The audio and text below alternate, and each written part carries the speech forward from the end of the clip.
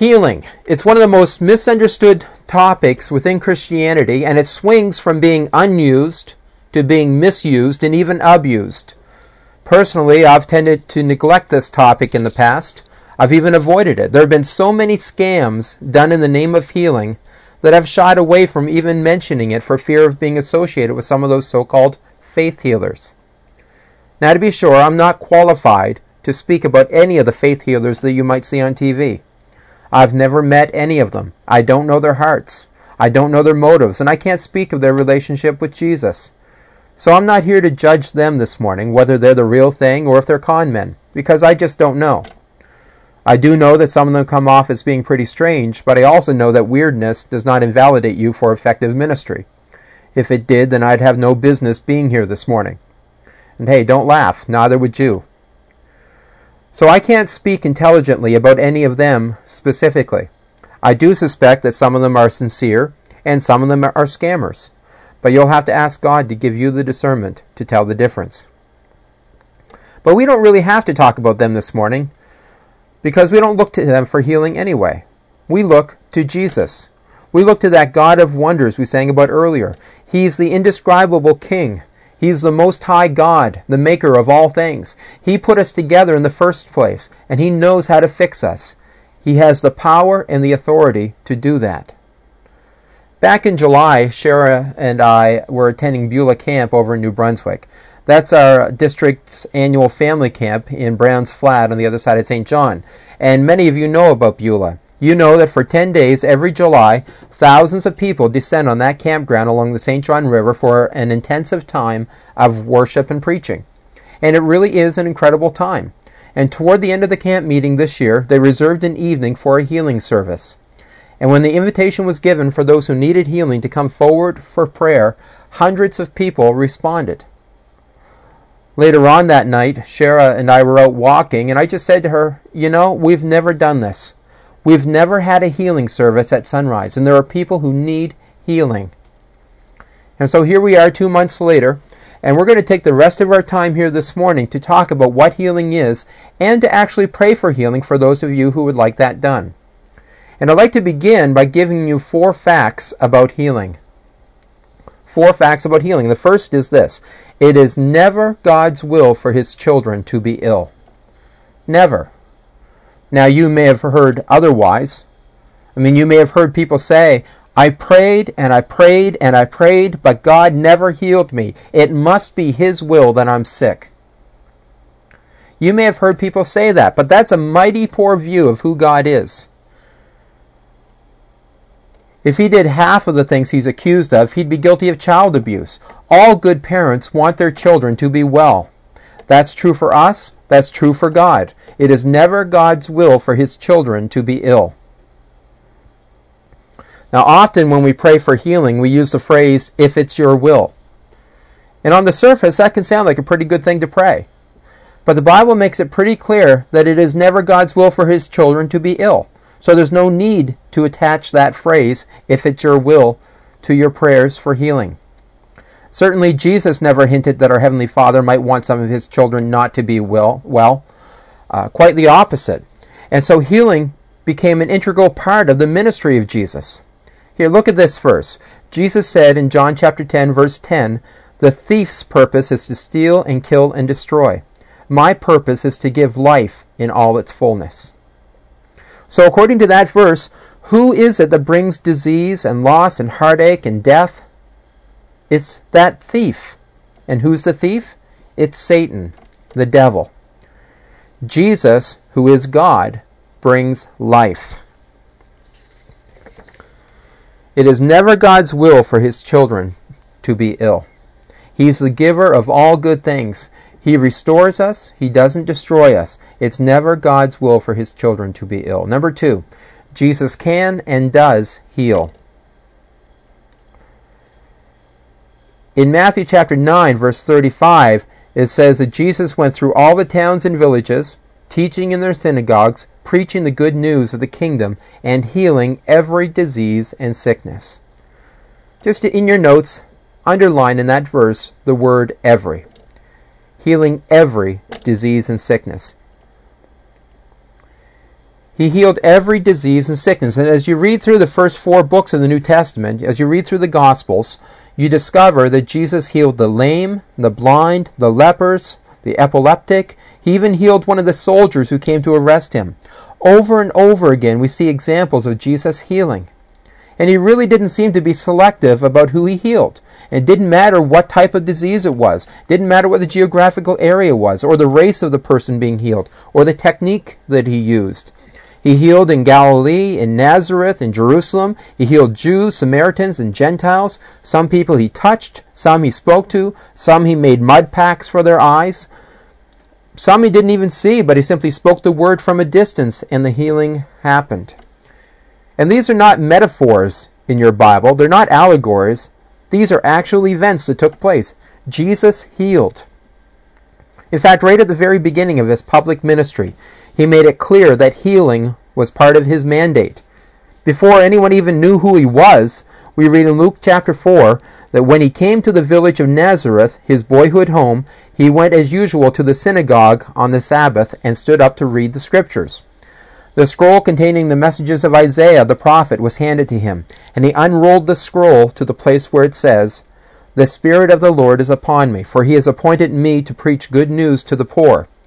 He has sent me to proclaim that captives will be released, that the blind will see, that the downtrodden will be freed from their oppressors, and that the time of the Lord's favor has come." He rolled up the scroll, handed it back to the attendant, and sat down. Everyone in the synagogue stared at him intently.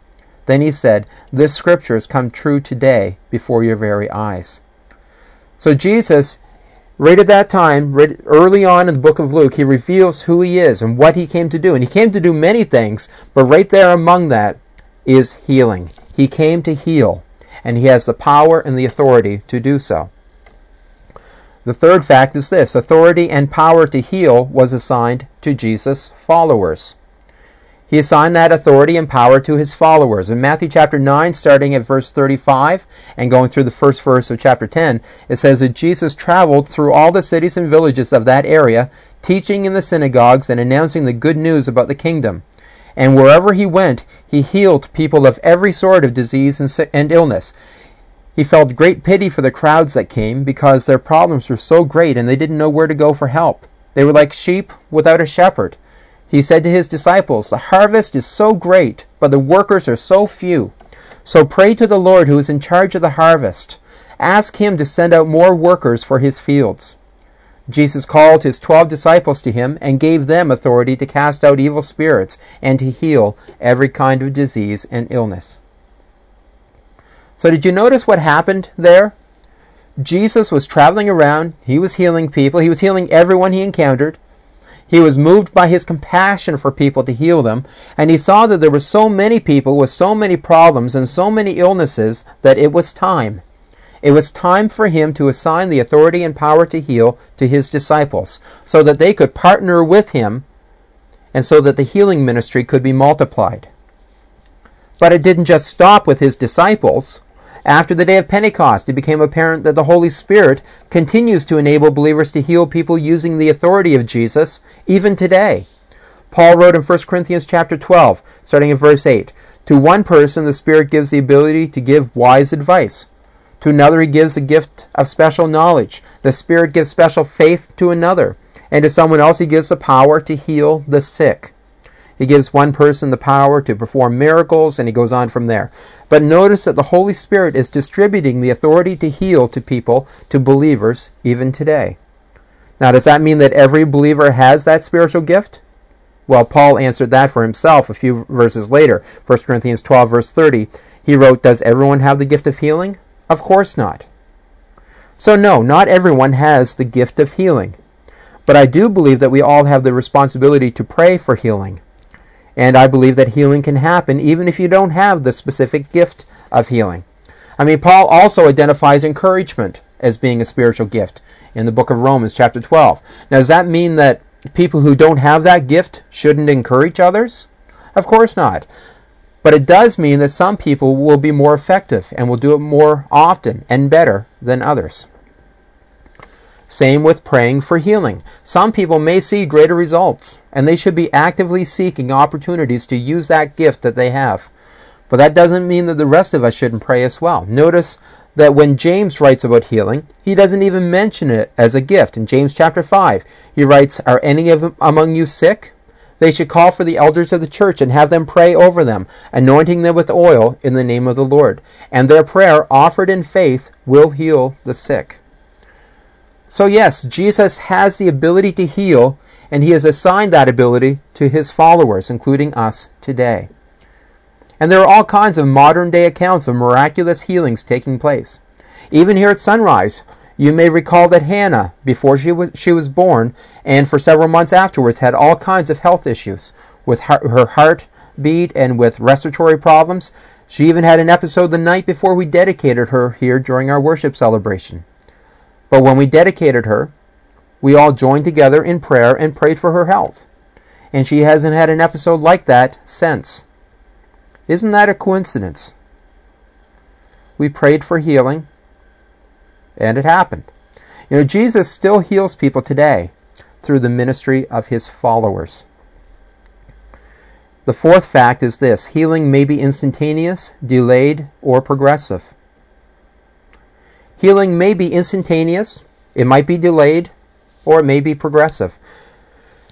Most of the healings that Jesus performed were instantaneous.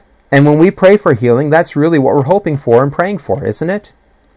But the truth is, sometimes a healing may be delayed. In Mark chapter 5, we see this. Jesus encountered a demon-possessed man, and he commanded the evil spirits to come out of the man. But the demons began negotiating with Jesus, and the deal was brokered that Jesus would send them to send the demons to a nearby herd of pigs, about 2,000 pigs. So Jesus did that. The demons entered the pigs, and all the pigs stampeded over a steep cliff and fell into the water below, where they drowned. You've heard of the Bay of Pigs? That was the real Bay of Pigs. Also the first mention of deviled ham. But notice that once Jesus commanded the spirits to leave the man, there was a delay there. The demons stayed in the man while they negotiated the deal. So there was a delay. And healing can be progressive. In John chapter 4, there's the account of a government official coming to Jesus and asking him to heal his son, who was very sick and about to die. But Jesus didn't even go with him. He simply told the man, "Go home and your son will live." So the man left and he started home. And look what happened in John chapter 4, verses 51 and 52. It says that while he was on his way, some of his servants met him with the news that his son was alive and well. He asked them when the boy had begun to feel better. Did you see that? He asked when the boy had begun to feel better. He wasn't immediately at 100%, but he was getting better. When Jesus proclaimed that he would be okay, the boy turned the corner and began to get better. I have no idea how long it actually took for a full recovery, but I do know that the recovery began when Jesus said that he would be better. Or how about in Mark chapter 8, when Jesus healed a blind man in 2 stages? You know, we like healing to be instantaneous, and sometimes it is, but sometimes it's also a process, or sometimes it's delayed. And the truth is, sometimes the healing never happens. In 1 Timothy chapter 5, verse 23, Paul told Timothy to drink some wine as a medication for his stomach problems, which were probably stress-related. But why wasn't he out and out healed? Or how about Trophimus? In 2 Timothy chapter 4, we discover that this associate of Paul's had to be left behind on one occasion because he was sick, probably from exhaustion. But couldn't God have simply restored his strength? So the question is, why isn't everyone healed? And this is where it gets a little bit dangerous, because when a person's not healed, it's easy to cast the blame on someone or to start throwing around accusations. We're looking for a reason why the healing didn't happen. But the truth is, sometimes we just don't know. There is no reason that's apparent to us, so we're left with a big old question mark for an answer. That doesn't mean that there's no reason, it just means that we don't know what that reason is. Okay? So you should never use a lack of healing as a basis for judging someone or accusing them. Where you need to look is not at someone else, but you need to look within. If you're the one that's sick, Is there something in your life that's blocking the healing from happening? If you're the one who's praying for the person who's sick, is there something in your life that's preventing your prayers from being answered? James Garlow is a Wesleyan pastor who wrote a book called God Still Heals. It's a great book, and I have my copy with me today. If any of you wants to take a look at it, you can pick this up yourself at the Christian bookstore or online. And in this book he writes this. He writes, "Because we live in a fallen world, there are many cases in which we simply do not know why a person is not healed. Therefore, we should be extremely hesitant to identify blockages to healing in the lives of others. Yet understanding and removing blockages can be a key to experiencing divine healing in our own lives." Okay? That's what James Garlow wrote in his book. So get your pens ready, because in that book, Garlow went on to identify 18 blockages to divine healing. And that's probably not a complete list. There could be more. But these are just 18 things that he identified which may prevent a prayer for healing from being answered. So 18 blockages to divine healing. The first is this: a lack of prayer for healing. A lack of prayer for healing. This is kind of an obvious one. If you want a healing to take place, then pray for it.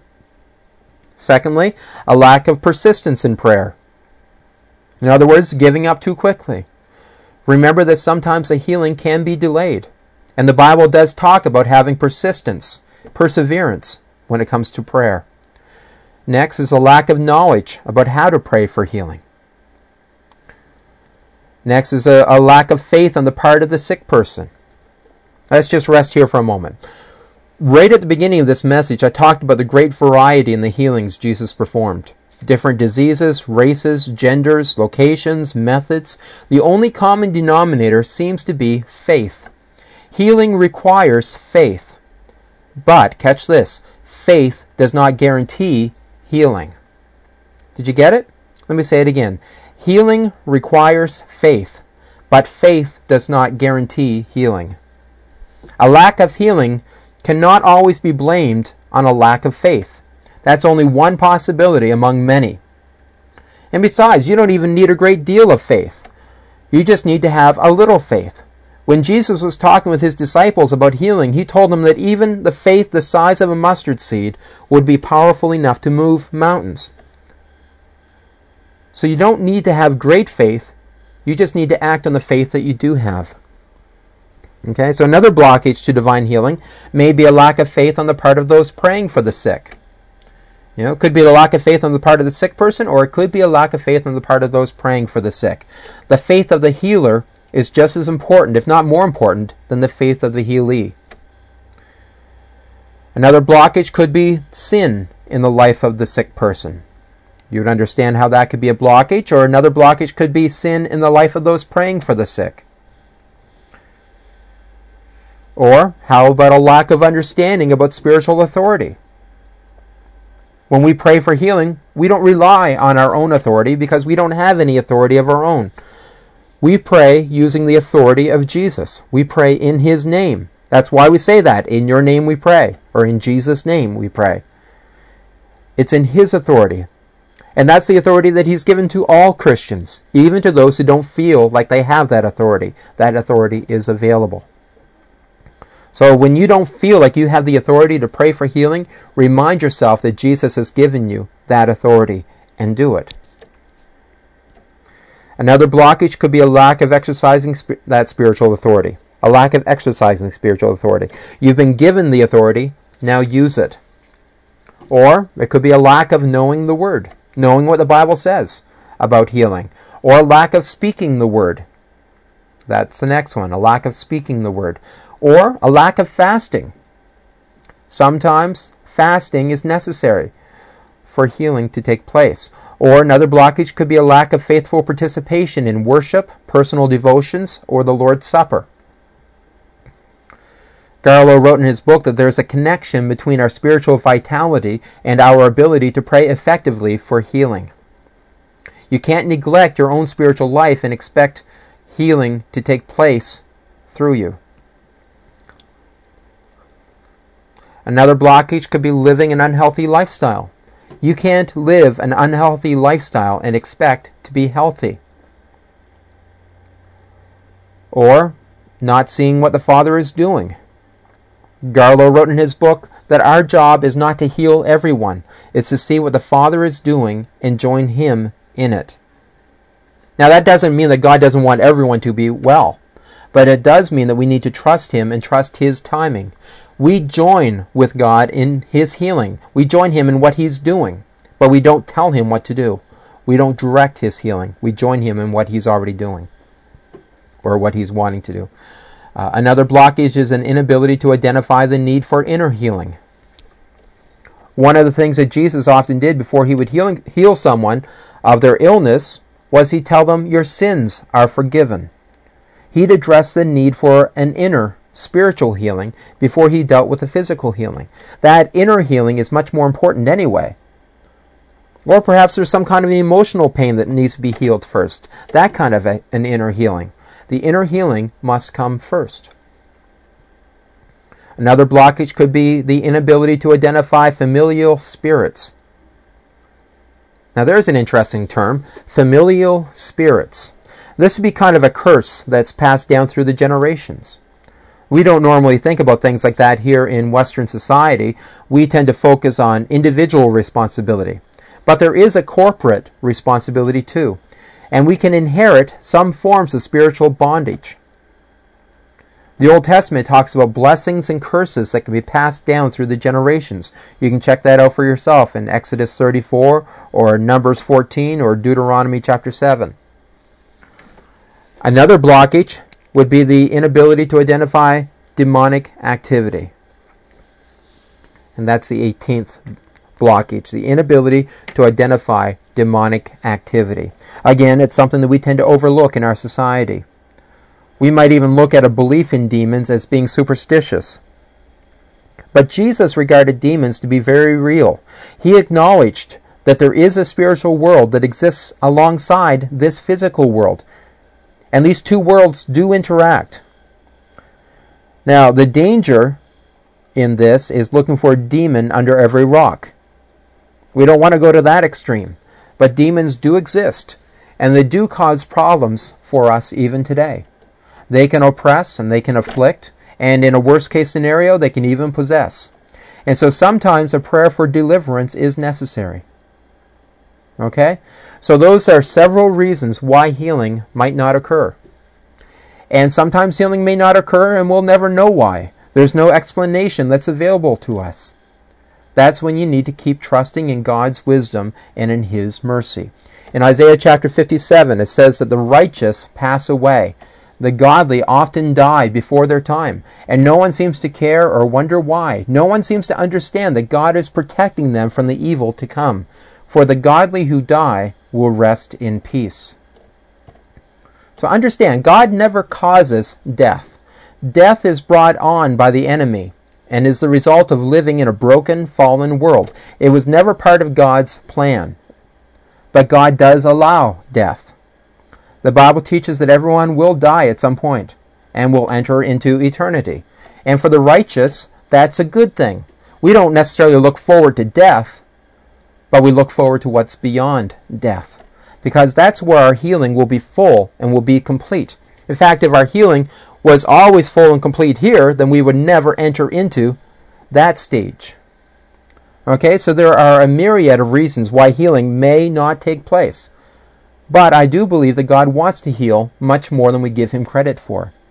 And I believe that we miss out on His blessings, and sometimes people do die unnecessarily because we neglect to pray for healing. I believe God heals, and I believe there are people here this morning who need healing. Perhaps you need some physical healing, or perhaps some spiritual healing, or sexual healing. Perhaps you need some emotional healing in your life, or perhaps you need some healing and deliverance from some sort of addiction or affliction. And if that's you, then we want to pray for you here this morning. In fact, let me show you these verses again from James chapter 5, verses 14 and 15. It says, "Are any among you sick? They should call for the elders of the church and have them pray over them, anointing them with oil in the name of the Lord. And their prayer, offered in faith, will heal the sick, and the Lord will make them well. And anyone who has committed sins will be forgiven." Now I want you to notice in these verses that the person who is sick is the one who asks for prayer. If you need healing, then you need to acknowledge it. You need to ask for it. So if you need prayer, then I'm going to ask you in just a moment to step to the side of the room here. I've asked a couple of people here, the people who head up our prayer ministry here at Sunrise, to meet you there. Just following what it says in these verses here, they have a couple of vials of oil. Now, oil has no special powers in itself, but in the Bible, oil is often used to symbolize the presence of God. And so they're going to anoint you with the oil by putting a little bit on their finger and placing it on your forehead. You can talk with them confidentially about what you want prayer for, and they'll pray for you. And I'll be praying for you too. Okay, so that's what we're going to do in just a minute. But I want to give you a few moments of silence first. Perhaps you need to review this list of blockages and reflect on your own life. Is there anything you need to take care of between you and God before we pray for healing?